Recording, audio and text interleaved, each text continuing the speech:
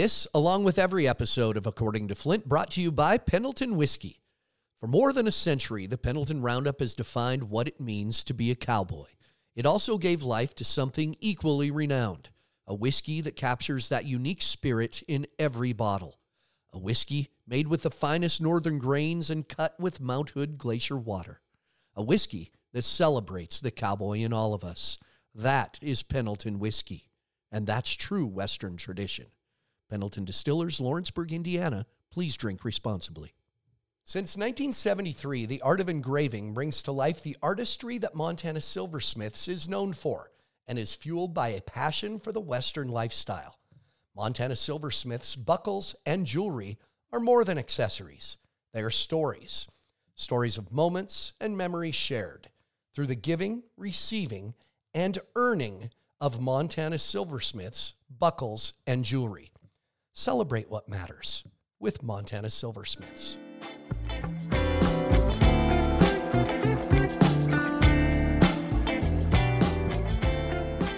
Well, welcome to episode number 72, According to Flint. And before we went on the air, discussing how such a coincidence that episode 72 coincides with how old Cody Snyder is.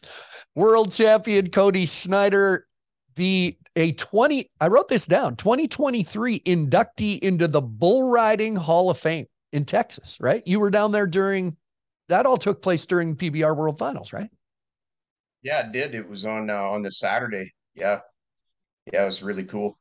That's cool, though, to be recognized with well-deserved, by the way, 1983 world champion. 1983, I was in high school. You know that. In 1983. I wasn't far out of it. I mean, there's not a lot of age difference. So if you're calling me 72, that's putting you high 60s. So we better, yeah. No, it's a long time ago. It was that was a cool deal. That's kind of that deal was, Donnie Gay called me, and he was the guy who said that they were putting me in there, and it was really cool, and he was one of my idols growing up and stuff. And like he said, you're voted in by your peers, so it's really cool. And it, all the other bull riders said that you're worthy, and that was a cool deal. Well, I don't know. I haven't looked into, and I'll talk about other Hall of Fames if we want later, but I don't know what goes into their criteria, but I know you're the first Canadian to go into the Bull Riding Hall of Fame, correct? Am I right on that? That's right.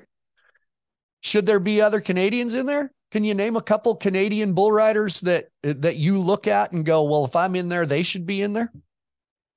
Well, I think, now, and I look like John Dodds was my boyhood hero growing up, and he's a guy that guy could really ride. He won the Canadian 5 times, went to the NFR 4 or 5 times, and he was a rock star back in the day. I think, like him and George Paul, like George Paul was John's best man at his wedding. And, when I talked about John Dodds at the induction, the guys who've been around them, everybody remembers him. He was a hell of a bull rider. Daryl Mills, I mean, he didn't last very long. He wasn't around a long time, but he got a lot done in a short time. I mean, I think there's some guys, you go back in them times. Old Leo Brown was the first guy to ride them all at the NFR and stuff, and won the Canadian a bunch. But yeah, I don't know the criteria. I guess, you get nominated, and they select you, and they've got a process, and that's how it goes. As long as we're on it, I said we'd talk later, but we'll dive in here. I've covered this topic with other guys on this podcast. Dan Mortensen went into it quite a ways, and I remember that because he talked about a Canadian. In the Pro Rodeo Hall of Fame, one of the criteria is you have to be a world champion. And it's on the surface, you go, well, yeah, you got to be a world champion and get in the Hall of Fame. I think it's bullshit. I think there are people if they're in the Hall of Fame and that guy's not, it's ridiculous. Do you know who? You could probably maybe guess who Dan Mortensen brought up that said it's criminal he's not in the Hall of Fame as a bronc rider, Canadian. Rod Hay. Probably Roddy. Yeah. Yeah. I mean, there's people out there. There's people out there who'll never win a world title and should be in the Hall of Fame, I think. Yeah, absolutely. There's been a lot of them, and guys that rode really good. Maybe they got hurt at the wrong time. There's some things that have happened, and Yeah, I don't know. I guess they got to set a criteria somewhere. I think with that Flint, they have that builder category, and that there's some other things there, other ways. But yeah, I mean, geez, Roddy rode as good as anybody for a long, long time, and just never got over that hump. But maybe he'll go in there with his kids one day, and both of them will be world champs, and then all three of them, something will happen because they both Yeah, ride unbelievable. they do. And it's funny when you see like Rod Hay, you look at him today and he still looks 38. And his kids are the same way. They look 12, just like Roddy. Yeah, yeah. um, but like Mortensen said, for one, Roddy Hay made it 20 times to the NFR.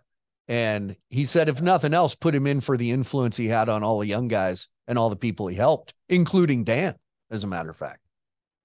Yeah, and Roddy, today, I mean, I don't know, I'm not the bronc rider guy, but a lot of the amount of bronc riders and them young kids that's coming up through the deal from up here is just unbelievable. And Roddy's had a huge, huge part to do in that. And the way that them kids are starting them horses out, and the way they're spurring them, and he's getting everything, their saddles set up right, and it's really something. And we've got, I mean, they're coming in swarms. I'm here, and there's 10 or 15 more young kids that ride like Mm. that right now. Like it's really good. I think it's cool because being from where I grew up, close to the border, and all the times I went to Calgary, I did the CFR quite a few times and kind of messed around up in Canada. I kind of feel I'm a fan of the Canadians that make it to the NFR, and I love that there's 5-6 Canadian bronc riders will be at the NFR. You could just take Canadians and everybody named Wright and have a full Yeah. NFR. But I'm a fan Well, of what those if Canadians. you could have it almost could be blue shirts against the red shirts. Stick a red shirt on all of these guys, and Yeah. they're blue, and you'd have like a big old Uh, deal there. Yeah, it's really something. um, talked about like people who should be, if there's Canadians, should be in the Bull Rider Hall of Fame, whatever. But when I look back, even looking after you, I was in that when I started going to the NFR. It was Austin Beasley, Kelly Armstrong. Would Wade Joyle? I think he was number one going into the NFR one year. Am I right on that? Maybe. Yeah, I think you could be right. I can't remember that, but that's another guy that rode really good, and he won a couple of them back in the day. I think they were called the Bud Light Cups back when he was Mm, going there. But yeah, that's another guy. And he won the Canadian a couple of times. That guy could really ride too. yeah. You kind of headed out. I've always looked at the Canadian rodeo world as almost a circuit of all of pro rodeo. I thought it should be its own circuit, which it could be. I think they did that for a time, but it's a Yeah, I think they're smaller. doing that now. It is now, but Is that what it is yeah, now? Um, yeah. There's a deal they've got somehow, and them guys can qualify for that big NFR deal. I think they changed the name of it or whatever. It used to be the circuit thing, and now it's in Colorado Springs. And I think Jared Parsonage and Jordan Hansen both qualified for it. So yeah, there's some stuff going on there. but the Canadian rodeo world's just it's a smaller community than say PRCA in the US. You know that it's more regional, Alberta, Saskatchewan there, when you decided I'm good enough to go south of the border, that had to be, you were like 19 years old. That would be a little intimidating, didn't it? I mean, was it a lot for you or were you just hard headed and didn't care? Didn't care. Never thought about it. I mean, I just wanted a rodeo, man. I tell the story, when I got inducted into the Hall of Fame, and I just couldn't wait to get to Texas, and I won that Canadian bull riding title over here in the CCA when I was 16. And this buddy of mine, Bruce Dirk, who rode bulls pretty good up here, was going down to Texas to look at some bulls. He's wanting to start a bull breeding program, and he says, "You want to come along?" And I'm like, I couldn't get in the truck fast enough. I was kind of like your blue heeler dog. Just open the door, and I'm in there, and I'm going. And I actually went down there to Fort Worth and Burness Johnson. I needed one more signature to get my card when I was 16 because in Canada there was no age criteria, so Oh, you need to be 18 to get it in the U.S. But if I got my Canadian card, they couldn't stop me from having my pro card in the PRCA. So I had Bernice Johnson actually sign for my card, him and Dale Rose and Rocky Rockabar. So it was pretty cool. But no, and you know what? I never ever thought about that stuff. It just rodeo was rodeo to me, and I couldn't wait to Yeah. get there. And we've talked about, I've talked to some guys about that, and just to, there's a lot of guys that lack that attitude. I mean, Mm. when we showed up, I mean, I had a few, when I was my first couple, 2, 3 years there, it was kind of tough. I was young. I was 16. I went to 104 rodeos when I was 16 years old. I went all over the US. And, in them days, there was no cash machines, and you couldn't write checks because you're a rookie. And I don't even know how the hell I did it. Actually, it was crazy. But and then when I was 18 or 19, I ended up 17th or 18th in the world that year, and I went to Oklahoma City, and they had that big Heston ride off between the 16th to 21st or 20th place guys in the world. So it was pretty cool. But and I always just when I was hard headed, like you said, and it when you showed up, I didn't think I could win. I knew I could win. Yeah. I mean, you go there and you're not even thinking about winning. You're just riding bulls, and that's what you did for a living. And you get to travel and do all this stuff you grew up dreaming of doing, and it was just like a dream come true. I just couldn't wait to get there. I think the guys with that, I'm a believer. I have a philosophy that there are as many great bull riders now. We just have them spread out all over the PRCA, PBR. There's bull riding events everywhere. However, I think that the attitude of, no, I'm just going. I know I'm going to win everywhere I go. When you spot one of those kids, you know them when you see them. There's good bull riders, but those guys stand out. Before we went on, I said something about Chris Shivers. He was one of those guys. McBride was Yeah. one of those guys. You can tell right away, can't you? It's you say about Shivers. I remember I was judging PBR finals that year when he made it, and there's this little kid over there, and he's got his shirt off, and he's got little shoulders about this wide, and he's just this little. And I'm like, ooh, and Tough was over there, and he said, Chris Shivers, and I'm like, holy moly, it's just a. And every time he nods his head, his foot's over his head and just spur and everything. And you just knew. And and not only I've seen, over the years you can go through, and if a guy really writes it down and spends some time, but you've seen guys come along and they just weren't, guys who could really ride and they weren't resilient and couldn't take it. They get hurt and go home and never show back up and all that stuff. But when you get guys like Shivers, like McBride, like Mooney, like look at Mooney, like that. I mean, still, they just Tough when they show up. Mooney showed up at our bull riding here in Calgary. He was 18 years old. He came with Brian Canner. Uh-huh. And that was the first time I seen Mooney. And Canner was kind of the dog, right? He was the guy, and he brings Yeah. this other sidekick along, this Mooney guy. And, Canner called me, seeing if he could get him in that bull ride, and we had a bunch of money at it. And then so the night before, we're sitting in the ranch because they were the title or the host bar or whatever. And Mooney's sitting over there, he's got a cigarette going and he's drinking a beer. And I said to Rhonda, I said, I think that guy thinks he's John Wayne. Like, he's just the coolest dude. And he rides everything. And then, 2 years later, well, the rest is history. I mean, the guy goes on to be one of the best ever. And, but same thing. You could just tell he just had that swagger. He had it. And there's, not, there's just those guys, and we can sit and you can talk about them till you're blue in the face who've just got it. And, Mm. what is that? It's those tangibles of knowing you can win, not thinking you can win, knowing you can win when you get there and get on hurt, banged up. You're getting on some bad dropping, big yanking thing in 2 feet of mud and the rain's pouring and you got, it just, and it doesn't bother you. And there's a difference. It kind of, it's separating the men from the boys. Yeah. That's a good story because you're the first one that has kind of told that story of JB and Canner, because when I had JB, we sat across the table here and talked, and I always ask guys, bull riders I have, if I get to it, I say, greatest bull rider you ever saw live, like watch, none of this, you hear things when you're talking to guys been around. And I asked JB, who's the best bull rider you ever saw? And he said, best one I ever saw in a moment or over time? I said, just in a moment. He said, Brian Canner. Brian Canner was a great, he just couldn't, his body was so little. You know, Shivers was small, but he was put together different. Yeah. Canner was he was fragile. He was little. Yeah.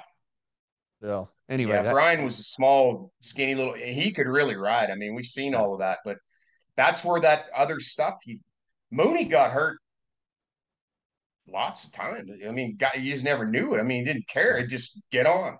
And there's lots. I mean, you know, we're picking him out of there. I mean, I could go through, you know, there's a pile of guys that you can say, you know, that you just got on, banged up, hurt, still win first. Didn't matter where you were.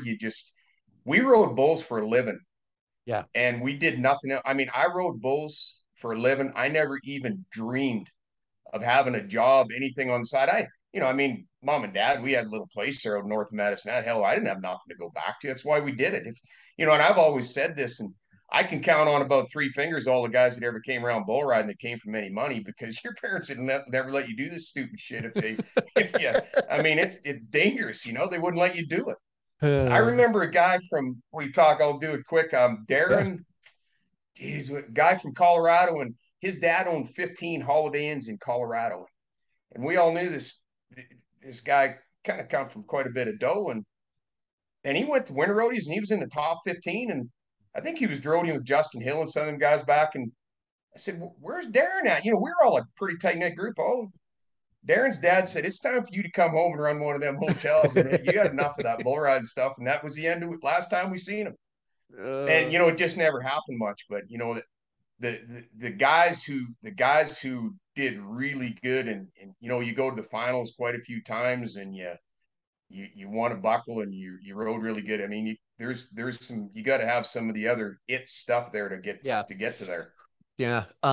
Well, when you look at, when you won the world, I go back, and so I just out of curiosity looked at the list of bull riders from 1983 and some of the familiar names, but it was different. Like, there weren't standalone bull riding. There wasn't the Southwest professional bull riders and the Canadian, but I mean, you can go anywhere this week and watch a standalone bull riding. The NFR then, what you said, we didn't think of doing anything else but riding bulls. You kind of had to do that to get to that NFR. That was it, wasn't it? It was right there. This is the one place. Totally. We had one bull ride, and we had George Paul Del Rio, and man, we all, when you got your first invite to that thing, it was like, that was a mini NFR, that deal. And it was the only one. And I think you'd get on there with 2 broken legs and the arm tore off, just because that was your one chance a year to win. You could win $8,000 or $9,000 there. It was a big one. It was the only bull ride. There was the odd one that popped up, but not much. And and back in them days, you had to beat everybody, and there was only 15 guys that got to the NFR, and there was nowhere else to go. There was no bull riding finals. There was nothing else. The Canadian finals was on, and it was pretty good. And then you'd have your circuit finals down there. But man, when you rodeoed for a living, you had to beat everybody. You had to beat the best guys, especially if you weren't a guy that ducked off and went to a bunch of them little rodeos. There were some guys who used to do that, and they won quite a bit of money back over east and stuff. But if you wanted to go head to head at them big rodeos every time and win, you had to beat everybody every time. Who'd you, that year, the year you won the world, 83, do you remember, did you come in number one? Who'd you battle with there? Give me somebody that was a couple of guys that were there that you went back and forth with. Lonnie Wyatt was in the lead. He was ahead of me by, I think, $1,500 or $1,100. I can't remember. And John Davis had a hell of a year that year. He'd gone to the finals a bunch of times. Delvecchio. There was a bunch of guys that could ride. That's when Ricky Lindsay kind of showed up, but he'd gone in there a little bit lower down the totem pole. But it was the who's who. I mean, Wasey was young, or younger. There was some tough guys around. Delvecchio. There was a lot of tough guys that rode good that never made it. Yeah. Delvecchio, I saw him. I see him randomly, but we went to New York City, to start the year PBR this past winter. Delvecchio, man, he still never met a camera he doesn't like. He just give it to me, man. Yeah. He was the Oh first. yeah, give it to me, baby. Yeah, Yeah. I yeah, remember yeah. No, watching. Oh, go ahead. no, that's all right. Go ahead. Well, I remember watching him on like the Heston telecast, the one night of the NFR. And we were just amazed. Here's this guy in fringe shirts. He was the first guy like to play the crowd. Yeah. And that was unheard of in the cowboy world. It was like, look at this damn New Yorker, cocky, playing the crowd. Now everybody does, but he was it, man. He was the first guy. He was the first one, man. I mean, I think in that where the first time that happened, I think it was Colorado Springs, and I think some C85 or something to Harry's. He rode him and he smacked him in the head and had some blood run off him. He blew a kiss to the crowd and they all went ape crazy. And he went, wow. And then he started doing it every time he rode one. And then that dude could ride and he's tough too. I mean, he could take a, he comes from New York. He don't come from the easy, good part in Manhattan. I mean, he's a tough guy. He can handle it. I got to know Meatball pretty good over there. We call it Meatball was his nickname. And I got to know him pretty good back we went to Madison Square Garden in 83 that year, 83. And then, and that year as well, they had that ride off for President Reagan, Mhm. that command performance over there in Landover, Maryland. And that's where I got around Bobby's dad and stuff. And you really found out some really cool, man. They come from some tough, he comes from tough growing up, and he was cool. That guy could ride. And it was good because I got around him. I hadn't seen him much, ever since. I mean, when you get done rodeos, lots of guys, see much, but we hung around quite a bit there at the World Finals, him and I and Aaron, and we went out and went for dinner a couple of times, and yeah, and Bob, he's great. He's a really good dude. He is a good guy. Always out of his way. Good to me. And he was before my time. I don't know him other than him just being around. So I like him. You say that about that camera button. I was watching this deal on Earnhardt Dodge, or one of them. I guess this is back 20 years ago, and I can't remember. It was on something like 60 Minutes or something, and they were talking about this big dealership in Tex Earnhardt and all that stuff, and there was Bob, and there was a dealership he was working at, and he was a big time car salesman. He had on this kind of blue suit, and man, they had that camera going. He walked in front of that thing 3 or 4 times, and I just laughed my ass off because that's just Bob. But he was great for rodeo. I mean, I'm telling you, he was one of them guys. We went to Mahan's deal and stuff, and Mahan started. He was the first, and Bobby did things that he was the first. When you talked about that fringe, and he did things that nobody else did, and people loved him. Man, he had charisma and swagger. He was really good for the sport of rodeo. Yeah, he was. He's a dandy for sure. You're bringing up guys who could go through injury, and I didn't. I was. You were a little. I came around after you were done, so I've known you in this capacity and as a producer and different things. Never really knew your career, and I think it was Cody Lambert I was talking to.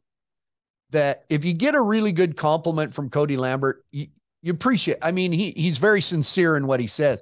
I think it was him told me.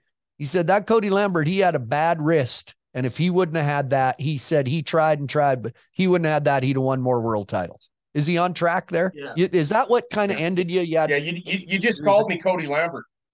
Oh, Cody Snyder. Yeah, you guys all look. You all. No, you know what? Yeah, yeah. And that's one of the things that I broke my wrist in 1987, and I mean, it cost me from going to the finals. I mean, I don't know, 6, 8, 10 times. I mean, Yeah. I could still ride really good, but my hand had popped. It was just, and they went undetected. I had it X-rayed a couple of times, and they never seen a little broken bone in there, and it was just goofy and weird. And it was a bad injury because the crazy part, like one day I'd be 90, and the next day I couldn't ride one to be 75.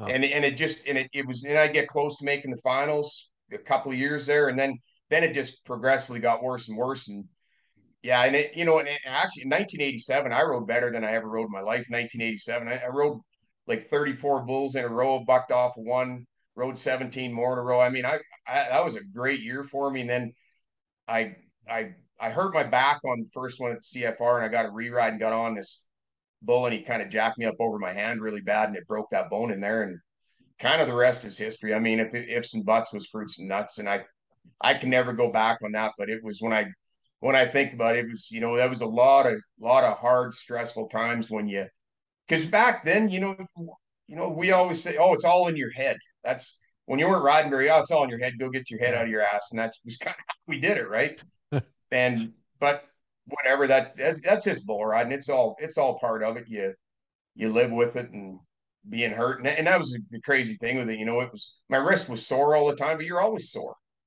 Yeah. but I never felt like I was hurt. And actually I was hurt and didn't know it. Yeah. Yeah. I remember we sat that day and Lambert talked about it. And that's kind of, I see so many bull riders because I've been in the sports medicine room a lot, just visiting. That's it. Just a bullshit. But, and with the guys we have now, it's always in here. Those bull riders are always, it's always that wrist. I mean, that groins and that spot right there, it's just, you just cringe because that can be a kiss of death. Some of those injuries that those guys have that you just have trouble coming back from.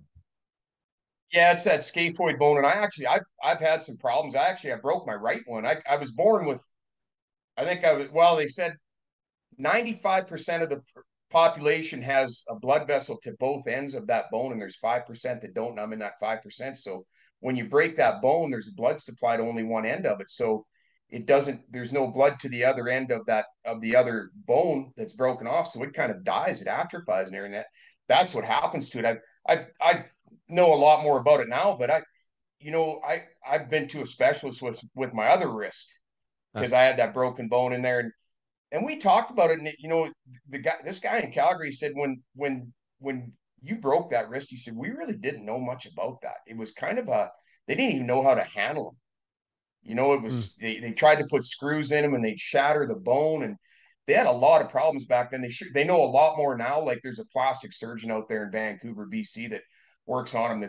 That's like a rock star with wrists, and that's a guy I'll go see when I need this thing fixed. But yeah, it's a bad injury. It's kind of a snowboard like Montana. There's lots of guys on them ski hills and that, and snowboarders get it a lot. BMX bicycle riders, it happens to them a lot, landing on their hands. And right there. When you were done, what did you start producing events first or do TV first? Or was it all kind of the same time? I started producing events. I quit there in '93. I mean, I was kind of done. I got on my last bullet at Fort Worth, dislocated my shoulder and my wrist. I had this great plan. I was kind of like Rocky Balboa. I was looking for my next big comeback. I had this wrist and had this brace all made, and I was like, I'm gonna come back just the way it was before. And nah, that wasn't a very good plan. That didn't work very good. I mean, I had this 44 of Riley's bucked me off there at Fort Worth and landed on my shoulder, dislocated. They got it right back in, but I was like, man, I'd had enough. I was just sick of being beat up, and I'd been off for a year with this wrist trying to heal that thing. And anyways, yeah, so I retired in '93, and that was in February 1st of '93. And Rhonda and we got married in 1990, and she had a marketing background on that, and nobody was doing bull riding set in Canada. So I'm like, I got to beat everybody to it. I'll be the first guy, and we did. And in May 6th and 7th of that year, like four months later after I quit, we put on our first PBR bull ride right there in the corral, and everybody came. Man, it was tough bull riding. Ted Noose won it. Lambert won second. He made a hell of a bull ride that day. They rode that hair off everything. It was a bunch of 90s and tough. Everybody came to it. It was kind of one of that because there wasn't a whole bunch of bull rides on. I had everybody there. It was really cool. And then we started, and we just kept on putting on bull rides there for several years. And the first TV I did was the Calgary Stampede in 1997. Were you a guy? Did that come out of nowhere, or were you a guy that, as a bull rider, because not many do this, did you pay attention to production and marketing when you were a rider, or were you just riding? Because so it didn't catch you. You just didn't come out of the blue. That's something you always kind of had interest in. I'll tell you, the big deal. Flint had a big influence in that business on me was Del Rio in the Super Bowl. I mean, the George Paul Memorial. In the way that Mac Altires put on the rodeos, he had that music rocking, and I mean, people, and there was girls with bikinis on. I mean, it was crazy back Yeah. then. It was first, it was 100 and I think it was like 126 degrees or something in the arena there in Del Rio at that thing. It was just smoking hot. And Mac had that music blaring, man, and it was just everybody was just into it. And I was like, that is really cool shit right there. I love that stuff. So I had some ideas of what I wanted to do, and then so when we did that first one, then guy up here, Jim Camart, had started a pyrotechnics company called Yeah. Unreal Effects. You bet. And Jim had rodeoed and rode bulls, and he came to me. He says, "Man, you're doing this bull ride." And he says, "I've got this pyrotechnics," and I'm like, "Heck, if we're gonna let's be different than everybody else." So we were the first ever in the business to do pyrotechnics. I mean, nobody else had even knew about this stuff. So we did all this stuff. Kind of, I don't think we did anything in the fire, but we had these cannons and in the roof, and they blast out of the roof. And there's a great ride made, and it was funny because Ted Noose won that bull riding that day in there or that night, and this he made a good ride. And he was 90, and he hits and he gets off, throws his arms in the air, and Jim hits the switch on that, and this stuff all blew out of the roof, and Ted's ducking and diving. He didn't know, he thought he was getting shot at. It's hilarious. We've got it on video. It's really funny, but Uh, yeah. So we had some really cool components, and like that pyrotechnics. Randy, the first time he seen that when we were doing the PBR Canadian farm. No, when we did that Bud Light Cup up here for them couple of years, in that was the Calgary. first time that they'd really seen pyro. And then Yeah. Jim started, and Jim and Peter Jabrad, who you remember, Yes, I so know. Peter's Yeah. still doing our stuff for us, does all the PBR Canada's bull ridings up here. That was where, and then Randy seen it, and then they started using those components at their Bud Light Cup events, and kind of the rest is history. Now there's pyro's got to be a big thing in the bull riding business. Jimmy Camart used to do it at the Canadian Finals rodeo. He did. Yeah. That was the one thing going, well, not the one thing, but the one thing I remember going up the CFR and stuff is those openings and the pyro and the effects that he came up with. It was ahead. I think he was ahead of his time a little on that stuff for He sure. was.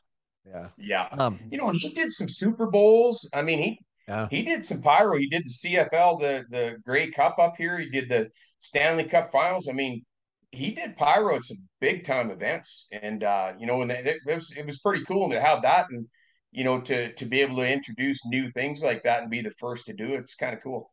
Yeah. You used to do a lot of events. You did kind of a whole bunch of events a year. You don't do that anymore. I heard you say, why do a whole bunch when you can do one really good one, right? Yeah, it was, yeah, it was all about quantity back then, man, because you just Yeah. couldn't. It was making a little bit off a whole bunch of them, Mhm. and then you know quality. Then you get into, you want to do quality instead of quantity. But geez, there was one year there we did 18 bull rides. I mean, and we did the whole PBR Extreme Bulls Tour event. Rhonda and I and Peter, we flew all over the U.S. doing all those 10 bull rides, whatever, and then plus we had a bunch of our own, and we did all of ours from, it was full turnkey. Like, we did sponsorship.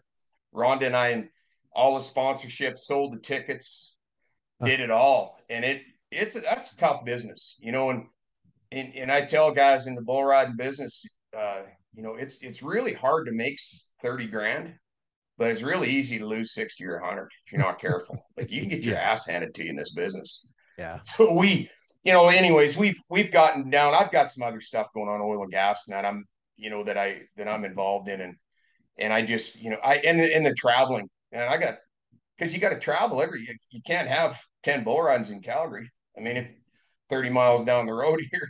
Yeah. You kind of get, so you want to stay close to home. And my kids were young in that too. It was tough being on the road a lot. No, yeah, I understand that.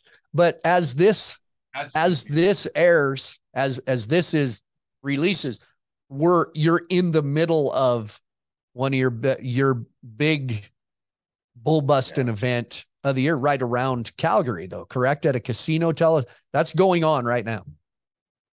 Yeah, so that's our marquee event. We've been doing that event for, geez, 24 years now. We started that at the Ranchman's there in Calgary, and we went through a little deal there, and they shut down. We moved to the Tsutina Nation here on the west side of Calgary, and it's the best thing that could have happened. So we moved there in 2019, and it's just grown. It's gone crazy. And this event this year, so we've been sold out for 2.5 months. We got 4-person. You can't get a ticket, and Huh. we don't sell them to the public. I mean, we sell these are corporate tickets. We have a pre-party. You have the bull ride, and we have this big after party in the event center. And we take over that whole thing there, and we're right in the middle of setting up right now that arena, and it's a really cool bull ride. And we got 20 grand a day. We got 80,000 added prize money. I mean, that's a lot Yeah. in bull riding, in the bull riding business. I don't care where you're at. And so we got a great bull ride, and it's a good one. We're going to keep growing. We as of this morning, we had 103 corporations on a wait list that want bleachers for next year, and each bleacher holds 50 people, and we sell them 50 seats at a time. So Huh. yeah, we've created a pretty nice little deal here. Can see it. The Cody Snyder, Flint Rasmussen bull bust. Yeah, I can see it now. I can.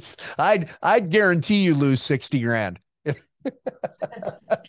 But It's awesome, man. We've had it, and the cool thing we've really built it and grown it, and we've been doing this a long time though, and we've got things down, and we do. Rhonda and I and the cool thing, Flint, is both of our kids are helping us too. uh, They're both went to university, and they've got other things going on, but they help with this on the side, so it's a good, cool family operation. We've got some neat things happening, and we're just going to keep growing this thing. I mean, we're looking at 5 or 6 days next year. yeah, you've and before we'll change gears here, but I wanted to give you your due on your events. You've donated a lot of money, your events through the years, including this one, just so everybody knows, a lot of money to some good charities, correct? That's your big push there. Yeah, Calgary, I've been around here we moved up here from Medicine in 1993, and I know how people roll here, and you want to give back this community. If you want to get the corporate people involved, like, this is a very philanthropic city, and people with all the oil and gas and everything that goes on here, they give a lot of money to charity. And I said, when Harris DeBork and I started that thing at the Ranchmans, I said, we need to have a charity component if we want to have very long term viable event here. If you want to keep people coming back and back every year. And so, last year we raised 342 grand for charity. We're right at 3 million now since we started this thing. So, and this year I think we should be able to do 500,000 for charity. And we have some initiatives of what we do there. We do Calcutta, and we do some 50/50s, and we've got some really cool things going on. So, yeah, some good charities, and then trying to help the local market as well. Yeah, that's great. I never worked here one at Ranchman's, but I went and watched a couple times, and yeah, it's a lot of fun. You create a good atmosphere. Anyway, they're good events. But your TV stuff, I was on your show. So you have your things you say. It is what it is. I'll tell you what. That was your thing. I'll tell you what. So they give you a show called I'll Tell You What. And I was on your show one evening in Calgary. Yeah. Me and I'll tell you, it was you were hosting me and Andy Burrell, the bullfighter Andy Burrell. And I'll never forget, he was giving me a bad time about not getting the barrel, not fighting bulls. And then he listed off his injuries that he's had. And I remember I looked and I said, I thought you said you were good. Like, I jabbed at him. I remember you looking at me like, ooh, but when I look at you as a TV commentator, what I liked is you told it is what it is.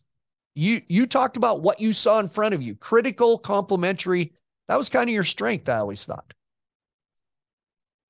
Well, I mean, guys who know me, I mean, it's the way I am. It's the way I was brought up. And I just, I mean, to me, I just got to say what I see.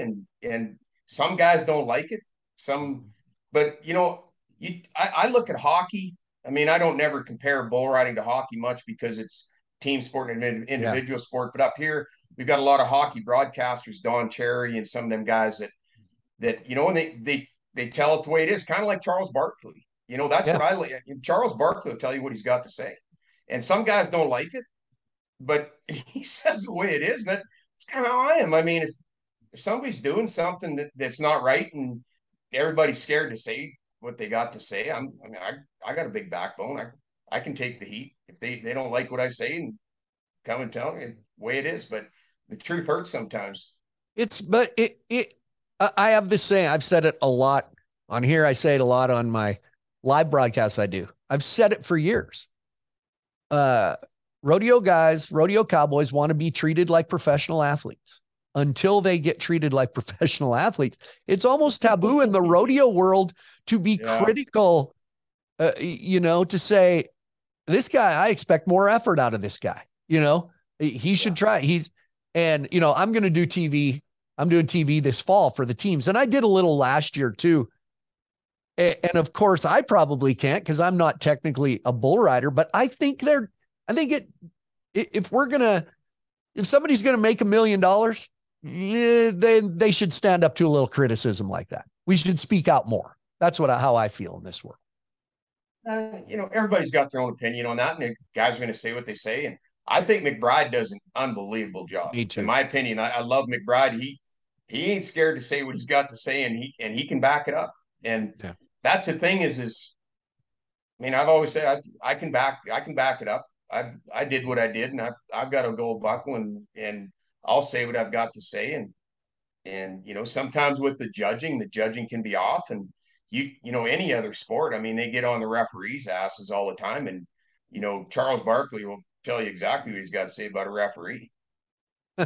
I'll be watching the NFR, and I love Butch Knowles. We both, Butch Knowles, awesome guy. He's the best, and it'll be the bronc riding or something, and they'll mark a guy.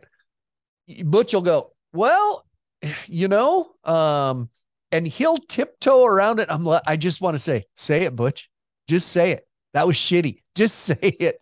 And he doesn't, and it's this unwritten rodeo thing where, like, Butch, they can't fire you. Just say it. Cause at the NFR, he does a little. Butch, he picks his poison. I mean, Butch, there's time I've heard him say it. He will. Yeah. And especially, when it's blatant, I mean, he'll say what he's got to say. Donnie's pretty good too. Like, Donnie ain't got much backup in him. He'll say what he's got to say. Yeah, but Donnie Gay, though, Donnie Gay's, and I like it, we're friends, but like, man, tonight we're going to ride 8 out of 15. Come on, Donnie. They're not going to ride 8 out of 15 tonight. He's on the bull rider's side every time. I mean, that's every time. But yeah. Yeah, that's it. I don't care where you're at right now. That's back in the day was all right, but you're in a big stretch when you're saying they're going to ride very many of them. You're better off to stay away from that one right now. Don't make no idea what's going to happen. Don't make any predictions. The one night at the PBR final, it was second weekend, and Lambert, speaking to him, walked in our locker room. I said, geez, Lambert, how many are we going to ride tonight? And he said 14, and walked away. They rode 14 that day. I was like, he's Yoda. Freaking Lambert is Yoda. Were you guys were you were head to head. You were around each other. We went to the finals together. Yeah. Was he always we rode the NFR together? Did he always try to be grouchy like that? I guess. I mean, I wasn't around Cody very much. I mean, I mean, he rode you with Tough and Jim and them guys. Right, I mean, he just he says what he's got to say, and it is what it is. Kid. We both lucked out. Now, a lot of people would say we didn't luck out, but we both have daughters. You have 2 daughters. I have 2 daughters. So we didn't have to worry about it. But if you look at a lot of great bull riding champions or PBR founders that have boys, not many of them are bull riders. You ever notice that? And maybe it's maybe it's because just like NFL players, they don't care if their kid plays football because they had their own career. Or do kids, when they grow up, see what their dads go through? Like, it's just not as contagious as maybe people think it would be. I don't know. Yeah, there's not many. I mean, Wimberly's kid I mean, you can pick. There's not many. Paulo Krimber's kid has come along. Might be right. Like, that kid is sticky. Mike Lee's got a kid riding real good. And I don't know. I wouldn't want my kid doing it. It's so damn dangerous. When I mean it, you're just, I mean, heck, I had my head stepped on your, and it's not only the riding, it's the traveling, all that stuff. But Mhm. it's a tough sport. Bull riding's tough. There's no two ways, any other way of looking at it. And yeah, it's a tough one. That's it. To have your kid doing that every day, man. It's a hard way to make a living. Yeah. I have a really good friend played in the NFL, and his career ended with an injury early in his career, but his kid, he didn't care if he played football. The kid didn't play football. He said, I know, I know what I had. I'm not pushing him, and I think it's similar. Probably they kind of have the inside scoop. Not as glamorous as they think, but your girls are the best. All three of your girls, Ron. I mean, so do you say they helped you? Are they marketing girls? I can't remember what they went to school for. Well, our oldest Jordan, she's got a finance degree, and she went to University of Calgary House-Kane School of Business. So she's got her degree, and you know, she's in private equity now at Scotiabank. She's got a hell of a job. She's moving up through there. She's had three Uh, or four promotions already. She's doing really good. She's 26, and she took over the ticket sales side of things with Show Pass. It's called. It's like the ticket master up here, and she figured out more. It's unbelievable. In 2 hours, she had it figured out. It's crazy how they just understand. It's all all that technical stuff. Ticket sales is hard, and she just got it figured out right away. And so she does our stuff on the side. And then Reese, our youngest, she's got a degree in hospitality management, and so she's got a wedding business going, and she's putting on some other events. But her and her mom, her and Rhonda, they work hand in hand, and they're side by each, man, and we take over that convention, that event center in there at the Gray Eagle. And we have that bull ride, and we got 3,000 people out there, and all 3,000 people fit in that event center. So our bull riding starts really at 4:30, 5 o'clock in the uh, afternoon. Then people start showing up, and you got to take care of them. You got to get them fed and get the booze to them. And then we got that bull riding for 2 hours, and then they're in there till 2 o'clock in the morning. I mean, uh, it's a wicked party. And that Reese, she handles that whole thing set up in there. And we have 18 of these corporately branded cabanas where when you got, if you got a bleacher out there that you bought for 50 people, well, each one of those cabanas holds 50 people. So how it's got uh, now, it's kind of almost, if you were lucky enough to put your name and get your company name on one of them, you can be in there uh, now. And so it's a great big crazy wild ass party. And that whole deal is Reese's. She set that up, and I've learned I just kind of get in there when the setup's going, and it's kind of, yep, okay, yeah, what do you want me to do I next? I was just gonna keep my say mouth that. shut. She just, Uh, you do this, you do that, this, and it's cool because it's her deal. And so, and whatever we're doing something right to have this yeah. thing sold out this Uh, far out of it. And with the growth pattern that we're on, it's pretty cool. But the cool part is when you can have your family involved and have your kids. And Rhonda, hell, we've been doing bull riding since day one. She does some other stuff. She's an interior designer, and she does some mm, stuff, builds some houses and stuff on the side. But it's cool to, we've been doing this, geez, 30 years this year, yeah. since 1993. So we've done a lot of bull ridings, had a lot of fun, and done a lot of cool things over the years. You got a hell of a system there. You got the world champion bull rider. You married someone with a marketing degree. You have a kid with a finance and a hospitality. You got the whole event like self-contained in your team. Yeah, and I'm telling you, totally not planned that at all. I mean, you just don't know what they're going to do, how they're going to be able to handle that side of things. In Jordan with that, the finance. I mean, she's just got numbers. She's a whiz, and Huh. Reese with her, it's really cool that to have that marketing and that whole background and knowing how to put on events. And she's got a couple of NHL hockey players that she does weddings. She's done their weddings, and Huh. she's got a cool.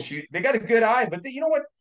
Heck, Flint, they grew up around it. Yeah. When they were 4 and 5 years old, we had them selling merchandise at them bull ridings. I mean, Yeah. they'd be at the merch table, and you got two little girls standing, and they can sell. It, They well, got out there, and they learned young. it's immersion into it. I mean, by assimilation, my oldest daughter's got a marketing degree and she's working for Learfield, a media company, putting together, they're getting the college rodeo business now. And she's, she sends me her emails. What do you think of the pros and cons of blah, blah, blah? That's all they've heard. It's like a basketball player's kid you just know. And then my other one's a psychology, graduating psychology. That makes sense too. She needs that for, It's cool that they, like your kids, they grew up around it. I mean, they've yeah, seen it and they lived it and breathed yeah, it their whole life. And you can't, this stuff is something you can't really be taught, you can't buy it either. You can't, you gotta do it, learn it from doing it yeah, and being around it and understanding it. And, that was, putting on bull rides when I started doing this. So Christ, I grew up around this. I've been around it my whole life. I yeah. knew the inside and out. I knew what I knew the money figures of everything, and you pay attention to that. And I had a pretty good idea of what to do coming into it. Yeah. You brought up hockey. I wouldn't, I got, not to reveal the day that we're recording this, but it was recently, like last night. I'm sitting in a sports type bar with my daughter eating. The NHL draft is on TV. I would never turn on the NHL draft. I like hockey, but I'm not like Canada. I'm watching, and my daughter and I, pretty soon we sit there an hour. And she's like, Dad, this is intriguing. Well, what intrigued her is they all look 12 years old. The number one pick in the NHL draft was 17 years old. Connor something. And Bedard. Connor Bedard. Yeah. I think Canadians are tough. Like inherently, like there's still old school fights in Canada, just in general, like at the dance or whatever. I think it's hockey. I think ass kicking served a purpose in our society, and the less they become, the more entitled our society. I remember we were at Jesse Burns' wedding, and in the middle of the wedding, you went, yes, because you were watching the damn under 18 something on your phone. I remember that. Yeah. Yeah, the U18 hockey, yeah, and they ended up winning. Yeah, hockey's a big deal up here, but it's the same deal. You grow up and everybody played hockey. I mean, there's a lot of Cowboys that were damn good hockey players. Oh yeah, yeah. They're surprising. Like you take them Milan boys and that's who I was going to say. There's a bunch. Yeah, them guys can fly. They can skate right now. Like they're damn good hockey players now, when they're 45 years old. Yeah, I'm not tough at all. Chase Outlaw told me a story. Little Chase Outlaw. Speaking of little bull riders, he was in Canada at some rodeo or bull riding, and these guys walked by and chipped on him a little bit. Hey, cowboy. And he's like, hey, you. And he mouths off. He said, I no sooner got the words out of my mouth, and I don't know how they did it, but they had my shirt pulled up over my head and I couldn't do anything. I said, they sweatered you, man. That's hockey shit right there, isn't it? Yeah. Yeah. Chase. Yeah, He got second. That's a tough sport. That kid, that Connor Bedard, like he's breaking records. Like he's doing stuff that Gretzky, he's ahead of Gretzky on things. Yeah. He is just an absolute rock star. And he's filling buildings. Like he filled the Saddle Dome in here for when he came to town. He's played for the Regina Pats. So that's the WHL is the level below. So they get 6,000-7,000 people to a game, or four, like half full. He came to town as a 17-year-old kid and packed the building. Like the whole place came there to watch him. I mean, and that happened everywhere that he went across Canada. That kid, he's a rock star. He's big. He's a big deal up here. Were you any good? How were you? How was your hockey game? Were you any good? I played pretty good. I played a couple of hockey sticks once. I could score. But I mean, I didn't want to play. I had bull riding on the mind ever since the day that I played hockey, just because it was something to do in the wintertime, because you're freezing your ass off all the time up here. Well, good luck with your event this week. Are you doing TV still? Do you do Calgary at all? No, I couldn't do. We overlap Calgary now. Oh, that's right. Our event is Tuesday to Friday, so we're over top of the first perf of Calgary, and then we got to tear this whole thing out because we take over that parking lot. I got dirt and sand and bleachers and flat decks and big old party. We got tents and we got to get set up. We got 12,000 people going to come in there in them 4 days from Tuesday to Friday. So it's pretty cool. Well, I'll tell you what, this fall when I'm doing TV on the team PBR teams, I'm going to give you a couple is what it is. I'll tell you what's just kind of as a shout out to my friend Cody Snyder, who I learned how to do TV from. So if I ever say it is what it is, or I'll tell you what, you'll know. You'll be sitting in your chair and going like that. So. Awesome. Well, it's good to chat with you, man. I appreciate the time. I know you're busy with your event going on, but appreciate it. And I always appreciate you at Calgary. It was always good to sit and visit with you. Good to see you at the World Finals. It's always good to see you. Seeing you, Flint. Thanks. You bet, buddy.